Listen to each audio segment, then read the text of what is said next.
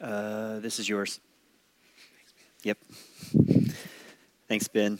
I'm going to invite you to open up to two places in your Bibles this morning. And so if you're on a device, you'll be able to just sort of flip back and forth, with a couple of clicks. If you've got a hard copy Bible in front of you, we're going to start with Galatians chapter 4. So kind of get yourself open to there. And then if you've got something you can, like if it's just, you kind of put your finger there, if you got a ribbon or something, you can put in Hebrews chapter 1.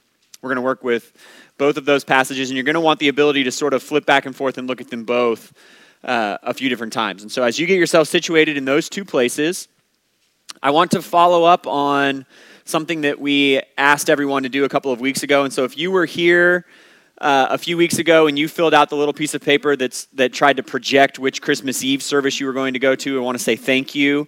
We have some follow-up from that. The follow-up is we don't feel like we need to add an extra service. So 1, 3, and 5 o'clock, those are going to be our service times on Christmas Eve. But there are a couple of things I want to pass along in relation to that. Thing number one, it would appear that 3 o'clock will be bonkers. Not like so out of control that we don't think we're going to have enough space, but definitely far less personal space than you've been used to over the last 20 months, let's say. 5 o'clock is going to be less bonkers than that, and 1 o'clock will be bonkers free. So we had some people who, when they filled out their little sheet of paper, they said that they could come to either, this service or that service. And there were some who said we could come at either 1 o'clock or 3 o'clock, or either 5 o'clock or 3 o'clock. If you were one of those either or situations, and it is possible for you to either go at 1 o'clock or 5, we would really appreciate that. If you're someone who's either watching with us online, listening via the podcast, or you're even in the room here right now, and you would like to have a little bit of space, 1 o'clock is definitely your friendliest option. 5 o'clock would be your next, and I would encourage you to not come at 3 if that's going to make you uncomfortable. The other thing I want to pass along is that we're offering childcare in the 3 o'clock and the 5 o'clock service, and we've got 3 o'clock completely covered. But if it would be possible for you to volunteer in childcare during 5 o'clock, we could use some more volunteers to make sure that we've got space for the children that will need childcare in the back. So if that's possible, and you can do that, contact either Libby Skillman or Catherine Cole, and they can work with you on making that happen. 1, 3, and 5 o'clock. Sound good? Awesome. Let's pray, and we'll jump in. God, thank you for this morning. Like Ben talked about, like he prayed, Lord, would you help us in this Advent season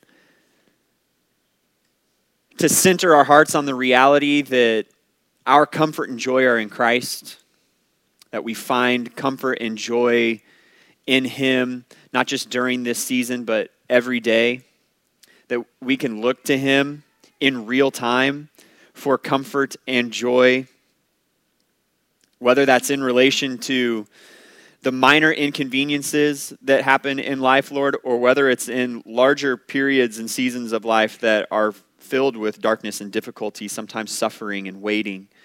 Christ is our comfort and joy. Help us to remember that this morning. Help us to celebrate the wonder of Christ's advent among us. God, speak to us through your word. Would your Holy Spirit take its truth, press it deeply into our hearts this morning, we pray in Jesus' name. Amen. Melody and I, we are like a couple episodes away from finishing the most recent season of the Great British Baking Championship. Anybody watch that? We like all sort of baking and cooking shows, but we really latched on to the Great British Baking Championship because kind of the thing in American cooking or baking shows is that they make the time constraints so tight that right from the beginning, it's utter chaos in the kitchen there the whole time. But in the Great British Baking Championship, I mean, literally, they're like drinking tea. Time is not the constraint usually. They want space for those bakers to be able to produce the best thing that they can, to the point where typically at least once an episode, there's a shot of just a wonderful British individual staring into their oven, drinking tea. Like, that's all they have to do. They gave me 4.5 hours to complete this challenge, and I've got 40 minutes of staring at that thing baking in the oven. I can remember as a child when, either we'd be waiting for something to be cooked for dinner or cookies or brownies or something like that to bake, and you're so excited to eat the thing that you're just like staring at them, willing them to hurry and be ready to eat. That idea of sort of expectant, anxious waiting, that's what we're going to talk about this morning.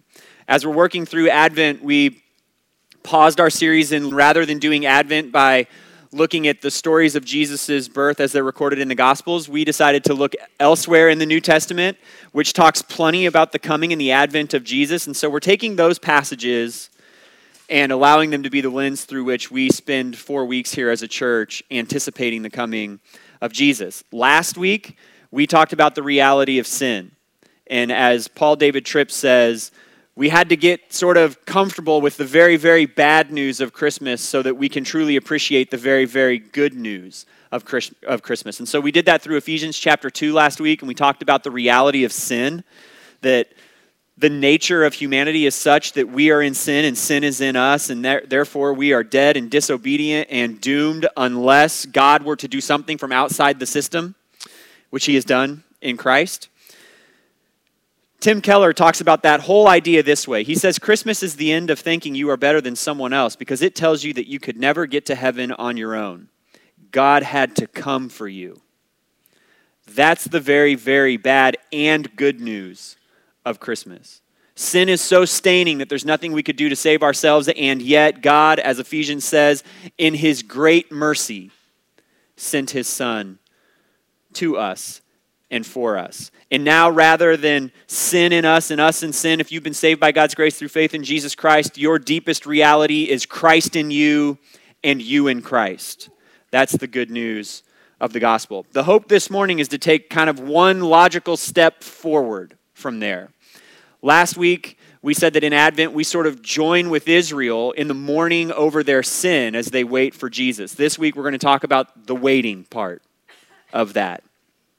And we're going to do so with these two passages, Galatians 4, 4-7, and Hebrews 1, 1-4. And so if you've got your Bible open there on your device or sitting in your lap, I'm going to start with the Galatians passage, and then we'll jump to Hebrews. Galatians 4, starting in verse 4, says this: When the time had come to completion, God sent his Son, born of a woman, born under the law, to redeem those under the law so that we might receive adoption as sons. And because you are sons, God sent the Spirit of his Son into our hearts, crying, Abba, Father. So you are no longer a slave, but a son. And if a son, then God has made you an heir. That is Galatians 4, 4-7. This is what Hebrews 1, 1-4 says. Long ago, God spoke to the fathers by the prophets at different times and in different ways. In these last days, he has spoken to us by his Son. God has appointed him heir of all things and made the universe through him. The Son is the radiance of God's glory and the exact expression of his nature, sustaining all things by his powerful word. After making purification for sins, he sat down at the right hand of the Majesty on high. So he became superior to the angels, just as the name he inherited is more excellent than theirs. Waiting, longing, expectancy. That's what we're going to talk about this morning. And the end sort of big theological idea today is this: that the long progression of eternity arrives at the perfect fulfillment of God's promises. What I want to do this morning is take these two passages. We're going to draw out some Christmas similarities that exist between both of them. And then we're going to join Israel in the waiting, sort of like we did last week with joining Israel in their sin. And then we'll finish by talking about what all of that means as far as waiting and patience go in the life of a follower of Jesus. And so if you flip back to Galatians chapter 4, outside of the gospel accounts, the New Testament has plenty to say about Advent and Christmas, Jesus' arrival or presence or official visit with his people. And the consistency of the Bible is amazing. Just in Galatians and Hebrews, we have two different authors writing to two different audiences with two different purposes at two different times, and yet the consistency of what they have to say is absolutely amazing. And so I want to just give you 4 similarities between these passages. And the first one is this. They both talk about the reality of the advent of Jesus. If you're looking there at Galatians chapter 4, when the time came, God sent his Son. There is the advent of Jesus. If you flip to Hebrews chapter 1, long ago God spoke to the fathers by the prophets at different times and in different ways. In these last days he has spoken to us by his Son. 2 small but glorious statements that God broke into the world from outside the system. He sent his Son, and his Son has made his advent or his official visit among his people. Both passages talk about the supremacy of Jesus. So if you flip back to Galatians chapter 4, when the time came to completion, God sent his Son, born of a woman. There's the first thing that is supreme about Jesus. He is truly God and he is truly human. Sent his Son, God's Son, born of a woman. And then you go on. He was born under the law to redeem those under the law. He's Redeemer and he's mediator, that he holds this position between God and humanity that only he can fulfill. And then if you flip to the Hebrews passage, in these days, we're told in verse 2, he has spoken to us by his Son. God appointed him heir of all things. He is the inheritor of all that is God's, of all that is the Father's. And then we get 2 phrases, that God made the universe through him. And then if you jump down a little bit further, that Jesus is sustaining all things by his powerful word. The idea there is that Jesus is Lord of everything. Jesus is the active agent by which the will of the Father is brought about in history. Part of that is seen in the act of creation. Jesus is eternally existent. And in the act of creating, he was there. He had always been there. He was active in the process of creation, and thus he is owner of everything. And then with sustainer of the universe, he's still the eternally existent Son of God who is Lord of all. He's active in the process of sustaining the very universe in which we inhabit, and he remains owner of everything. And part of what the New Testament authors are establishing is that this man was more than a man. He was, he is, he will always be God the Son, Lord of all, owner of everything, inheritor of everything, sustainer of everything, creator of everything. And what was true in creation is true in redemption. Redemption is God's great ultimate act, and Jesus is the active agent by which God brings about the redemption of his people. He wasn't merely a man who preached well and then died. He was a man who preached well, lived perfectly, died substitutionarily, and now has redeemed his people. He's Lord of all. He's the apex of human history. The point of all of that is that Jesus is no ordinary man. He is the literal definition of extraordinary. Both Galatians and Hebrews point to the reality that Jesus is unlike anyone who has ever come before him. He's unlike anyone who's ever come since, and he's unlike anyone that will come in the future until he comes back again.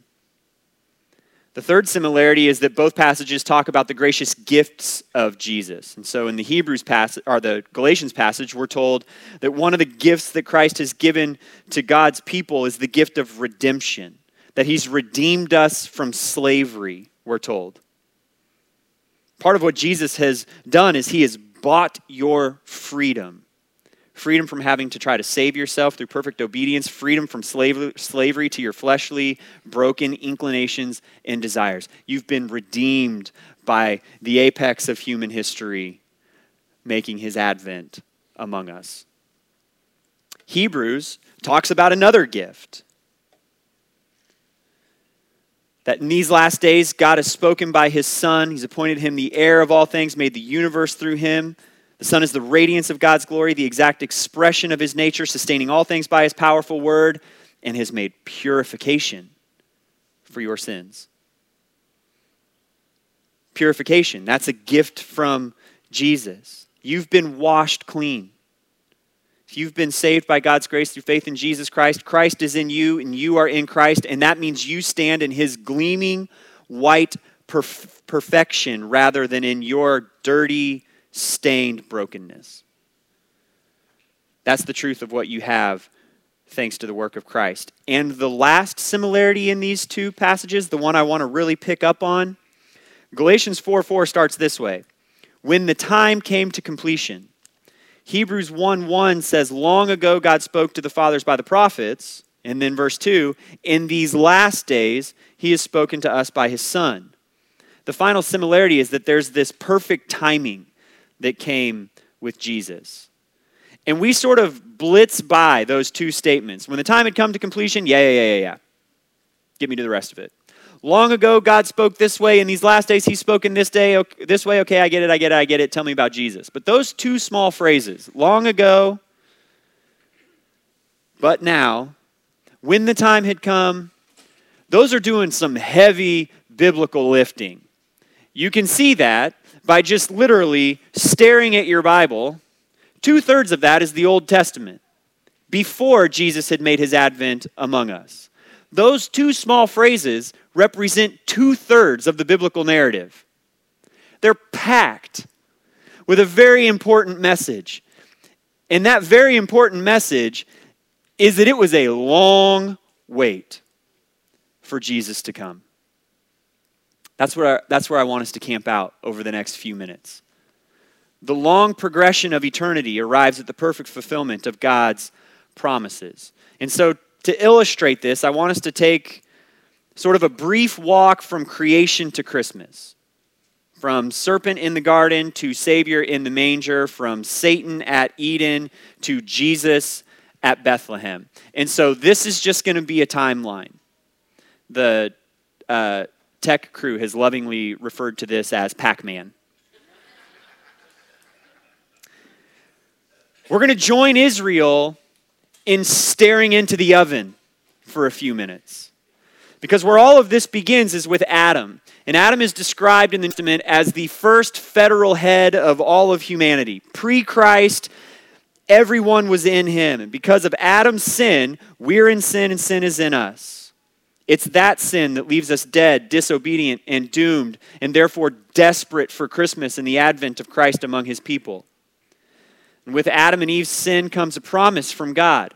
In Genesis 3:15, God says that one day someone will come who will crush the head of the serpent.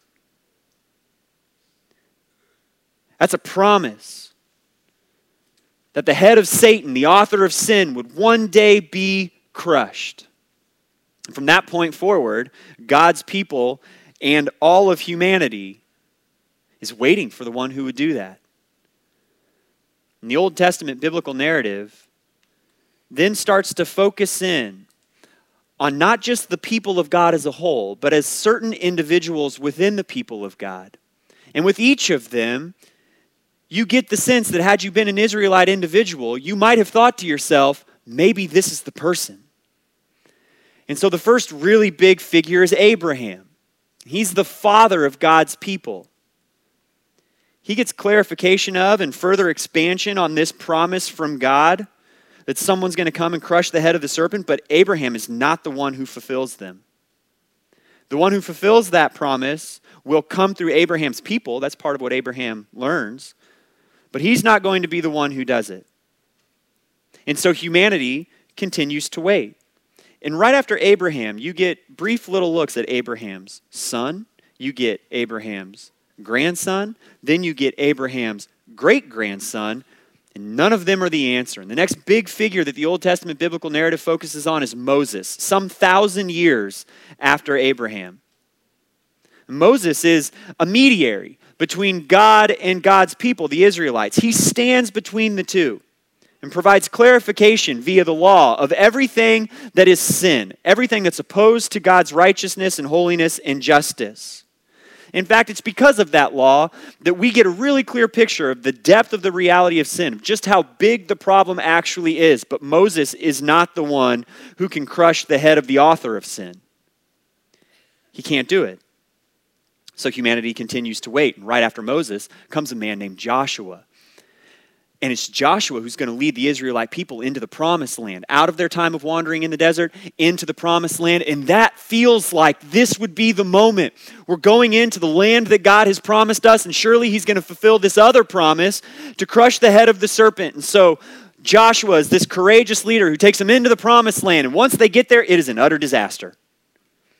Like you would think they'd sweep into the promised land and they would live in the fullness of all of the promises of God, but they sweep into the promised land and sin is on full display. Brokenness from start to finish. And so humanity continues to wait, and in their waiting, they start crying out for a king, but God does not give them a king. He starts to give them judges.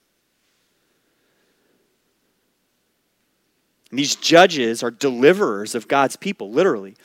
The story of Judges, one of the darkest books of the Bible, is this downward spiral of sin. The Israelite people start worshiping other people's gods. They're living in idolatry. Another group of people are raised up who oppress them, oftentimes force them into either slavery or subjugation of some sort. They cry out in prayer to the Lord. God graciously lifts them up a judge who delivers them, and there's a small period of peace that doesn't last for very long because Israel goes straight back to their sin, and the whole book is just like a toilet bowl of this is getting worse and worse and worse and worse, and it doesn't matter if it's Ehud or Shamgar or Deborah or Gideon or Samson or any of the other judges. They're momentary deliverers who don't ultimately fulfill the promise to crush the head of the serpent. And so humanity continues to wait. And after the judges, they get their king, Saul. And maybe now, this is going to be the person who finally fulfills the promise. But it is evident right from the beginning that Saul is not the answer. Get that guy out of here. Give us someone else. And along comes David. And there's this great glimmer of hope because here is this man who rises to power as king and he silences Israel's enemies and he's got a heart to lead God's people toward obedient worship to God. He wants to build the temple. He's worshiping, sort of with reckless abandon in the full sight of God's people, but he's far from perfect.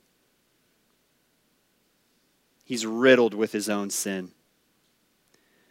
And he doesn't do what God promised would happen. And so humanity continues to wait. But there was some clarification that came through David's life, that the one who would do this head-crushing sort of work would be the son of David. Someone from his line and from his tribe. And so guess who rises to prominence next? David's literal son, Solomon. Well, this has got to be it. He rules through a time of peace and prosperity, but it's actually the comforts of that peace and prosperity that actually prove to be his undoing. The comfort that he experiences in that peace and prosperity end up being the exact things that ensnare him in sin. And there is a sermon for God's people today in that we'll have to tackle another time. And though Solomon is the wisest man to ever live, he is not the one to crush the head of Satan. In fact, as is the case with all of humanity left to its brokenness and sin, sin crushes Solomon.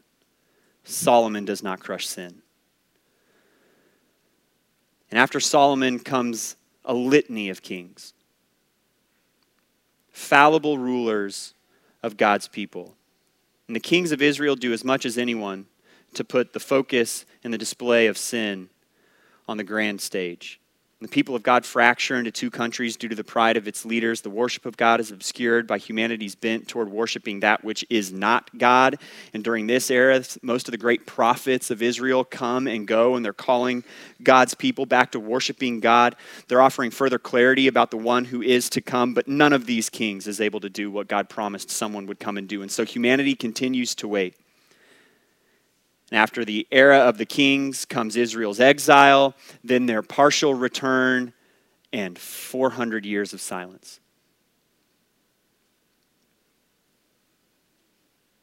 And by the time this silence rolls in, the one that we're waiting for to crush the head of the serpent has to fit an almost unthinkable list of qualifications and prophetic requirements.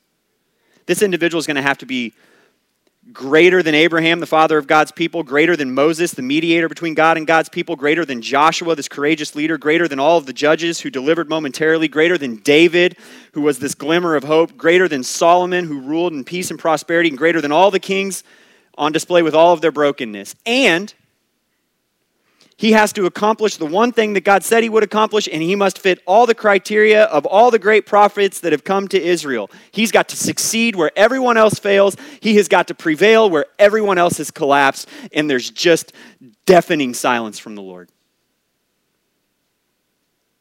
In the words of the Christmas hymn, O Holy Night, long lay the world in sin and error pining. Pining for what? They're pining for the one who would fulfill God's promise in a way that since Genesis 3 has become increasingly mind-boggling. And so why walk through all of that? Why play Pac-Man on the screen there? Because the wait was long. Israel's wait was not 4 tidy weeks before Christmas. It was thousands of years. The promise was good, the promise was glorious, but its fulfillment was very long in coming. Generations of people lived, hoped, longed, prayed, looked, sought, and died without the one coming who would crush the head of the serpent. This was fathers and children and grandchildren and great-grandchildren and great-great-great-great-great-great-great-grandchildren. In fact, just take that 400 years of silence. America's only been a country for 245 years. There was silence from God for 400 years that came at the end of thousands of years of already waiting for this promise to be fulfilled. And then Jesus is born. That's why that hymn, O Holy Night, says, a thrill of hope. The weary world rejoices, for yonder breaks a new and glorious morn. Because the one who would crush the head of the serpent was finally born. Just go back to our passages. When the fullness of time came, one was born who was truly God and truly human, who is the heir of all things, the Son of God, the eternally existent Lord of all, the purifier, the Redeemer, Jesus, the Savior, the Messiah was born. And yet, the birth was so ordinary, so non-glamorous, so quotidian, that everyone's looking around saying, I don't know. Maybe. Is this him or not? And so Jesus spends his life proclaiming and demonstrating that he is the long-awaited one. He gives his life. And in his death and in his resurrection, he finally delivers the blow to Satan that had been promised since Genesis chapter 3. Here, O humanity, is the one that you've waited for. And everybody's a little uncertain. But the one who isn't uncertain is Jesus, because before he was born at Christmas, he knew about the cross at Easter. Before he was sent to the manger, he knew that he would be sent to the cross and that it was at that place that he would strike the fatal blow to the head of the serpent. The King of Kings made his advent among his people.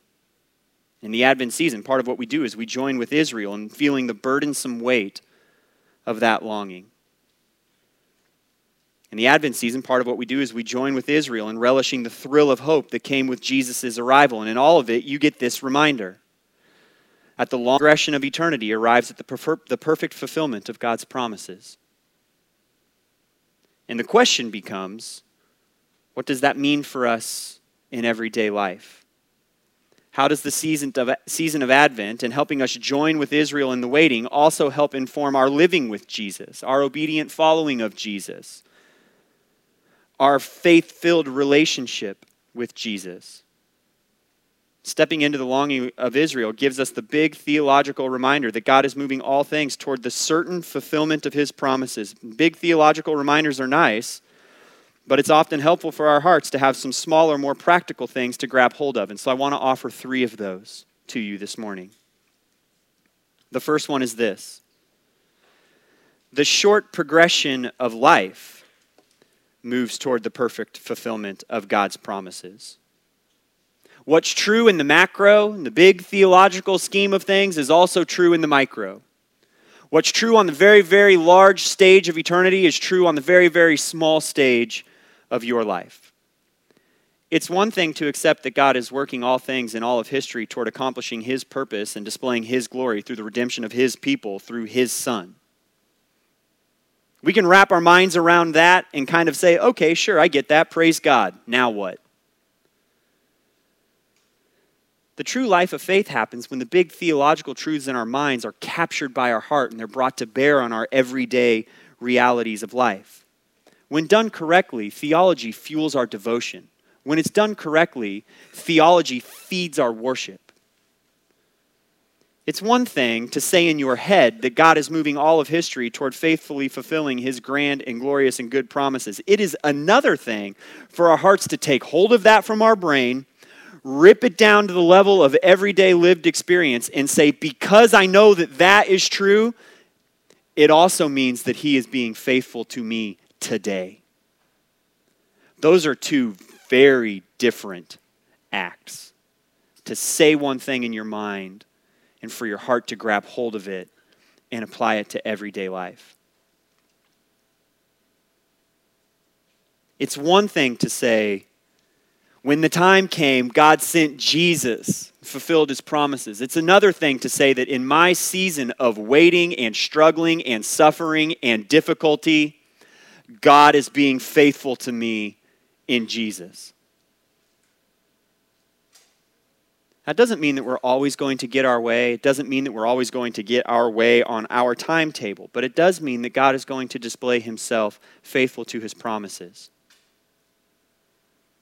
Not just even if that faithfulness does not arrive in the form I want it to, but especially when that faithfulness doesn't arrive in the form I want it to or on the timeline that I would like for it to. And Christmas and Advent give us that reminder. They remind us that we can trust in the dark because of what we have seen in the light. We can trust in the dark seasons of life and longing and waiting because of what we have seen in the light of God's Word. If I took you to a house that you had never been to before, to a room that you had never seen before, and I flipped on the light and I let you stare at everything that was in there for a couple of minutes, all the furniture and where the end tables are and where the lamps are, and then I flipped the light off and I said, make it to the other side. You might stumble and sort of fumble your way through that room, but what you saw in the light would inform how you move through the darkness. That's what our big theology about God's faithfulness to promises ought to do for us. I get that in the big progression of eternity, God's moving all things toward the faithful fulfillment of His promises. I've seen it in the light. I get the reminder of it every Christmas. And in the dark, when I'm fumbling my way through difficult seasons of life, what I've seen in the light can inform how I move through the darkness. God was faithful to Israel, gloriously so in a way that everyone can see. He's been faithful to all of His people, gloriously so in ways that everyone can see. Jesus didn't look like His people thought He would. He didn't come when they wanted Him to. But when the time came to completion, God delivered as promised for His people's good and for His glory. And the same is true in our lives. So we enter into Israel's waiting. We allow Advent to remind us that even on the small stage of our lives, God will deliver for His good, or for our good and for His glory, and that will always be true. In fact, in the waiting, we learn to long for the things of the kingdom. We learn to long for the things that God wills. Sometimes, maybe more accurately, most times, it's the very act of waiting that breaks our selfish, often sinful longings and molds them into God-glorifying kingdom longings. Truth number 2. Patience is both a command from God and a gift from God. God commands that His people be patient. In fact, when you read the various imagery and verbiage in the Old Testament and the New Testament, you get the sense that one of the defining realities of living in relationship with God is learning to be patient. Scripture is full of patience, perseverance, endurance, steadfastness. The New Testament is full of illustrations that involve farmers and their crops, which is a long process. Our flesh most often says, now. God most often says, when the time comes. And as with all of God's commands, what he asks of us, his grace provides to us. Patience is a fruit of the Spirit, something that the Holy Spirit supernaturally delivers within the lives of God's people as they grow in their dependence upon him and their likeness to him. And praise the Lord, because if it were up to us all by ourselves, we would be hopelessly lost. Margaret Thatcher famously said, I'm a very patient person when I know I'm going to get what I want.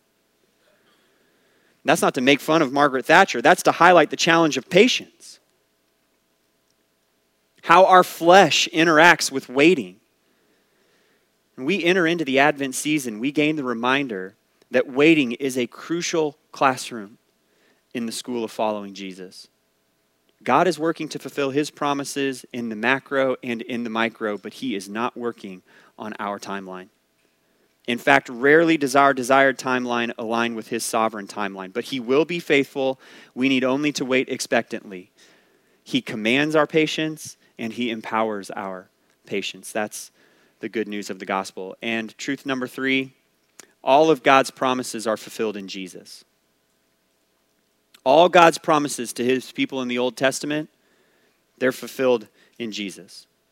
All God's promises to his people today are no different. That's not wishful thinking or some clever turn of phrase by a preacher. Scripture literally tells us as much. 2 Corinthians chapter 1, every one of God's promises is yes in him. Capital H him, that's Jesus. Every one of them. What God promised to us is fulfilled in what he has given us in Jesus. What God has promised, he has, he is, and he will fulfill in Jesus. And Advent is the reminder of that from the past, that Jesus was the fulfillment of all God's promises of deliverance to his people. Our hearts can go back to Jesus' birth and get the comforting reminder that God delivers on his promises, and he does so in Christ. I want to sort of take all of that and try to bring it down to like the very nitty-gritty reality of actual life. And so I'm going to do so through the lens of my own life. And I've shared about this before. But in my own waiting and in my own longing, God has sort of built within me, particularly over the last year, a specific rhythm. Melody and I have wanted to be parents for a decade. 10 years of longing for that. But God did not promise me children. God did promise me that he would be present with me in my waiting and my longing. God did promise me that he would be comforting in my hurting and in my weeping. God did promise me that at the end of all things, after all of my tears and all of my aching and all of my heart sickness over the thing that I wanted, when Jesus came back and took me to be with him, that God would wipe all of those tears from my eyes, and what I experienced in that moment would be far greater than anything he could have given me that I wanted.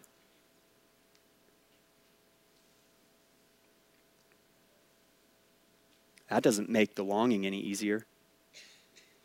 It doesn't make the waiting go any faster. It doesn't make the wishing and the hoping any lighter. And over the last year or so, I've been repeatedly drawn back to Psalm 23. Now, there's the parts of Psalm 23 that we're all most familiar with. The Lord is my shepherd, I shall not want. He makes me lie down in green pastures. He leads me beside still waters. He quiets my soul, renews my life, leads me along right paths for his sake. Even when I go through the valley of the shadow of death, I fear no evil, for you are with me. Your rod and your staff, they comfort me. But there's a one-sentence statement at the end of Psalm 23. Verse 6. Only goodness and mercy, or goodness and faithful love, will pursue me all the days of my life, and I will dwell in the house of the Lord forever. Goodness and mercy dwell in the house of the Lord. Now, every promise that God has made is fulfilled in Jesus. And I've got to get square with the things that God has and has not promised me. And He commands my patience, and He empowers my patience. And on the small stage of my life, God is moving everything toward the perfect fulfillment of His promises, and every single one of those promises have found their fulfillment in the person of Jesus Christ. So when Psalm 23 tells me, surely goodness and mercy will follow me all the days of my life, they're following me in Jesus. That in the deepest hurt, in the deepest seasons of suffering, in the darkest nights of longing and waiting for a thing that maybe God didn't promise me, He has said, goodness and mercy are the only thing following you. And He's fulfilled that promise to me in Christ.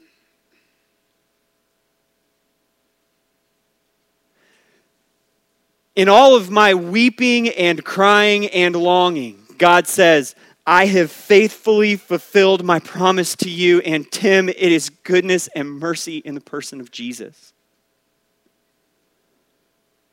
I promise you that. And I've given that to you. And I'm going to give that to you. It's not that goodness and mercy are just chasing after me like I'm running headlong away from them and they're trailing behind me in my wake. No, Christ in me in Christ. Literally, I am in the goodness and mercy of God, and the goodness and mercy of God is in me because Christ is in me, and it's everywhere, all around me, all the time in Jesus.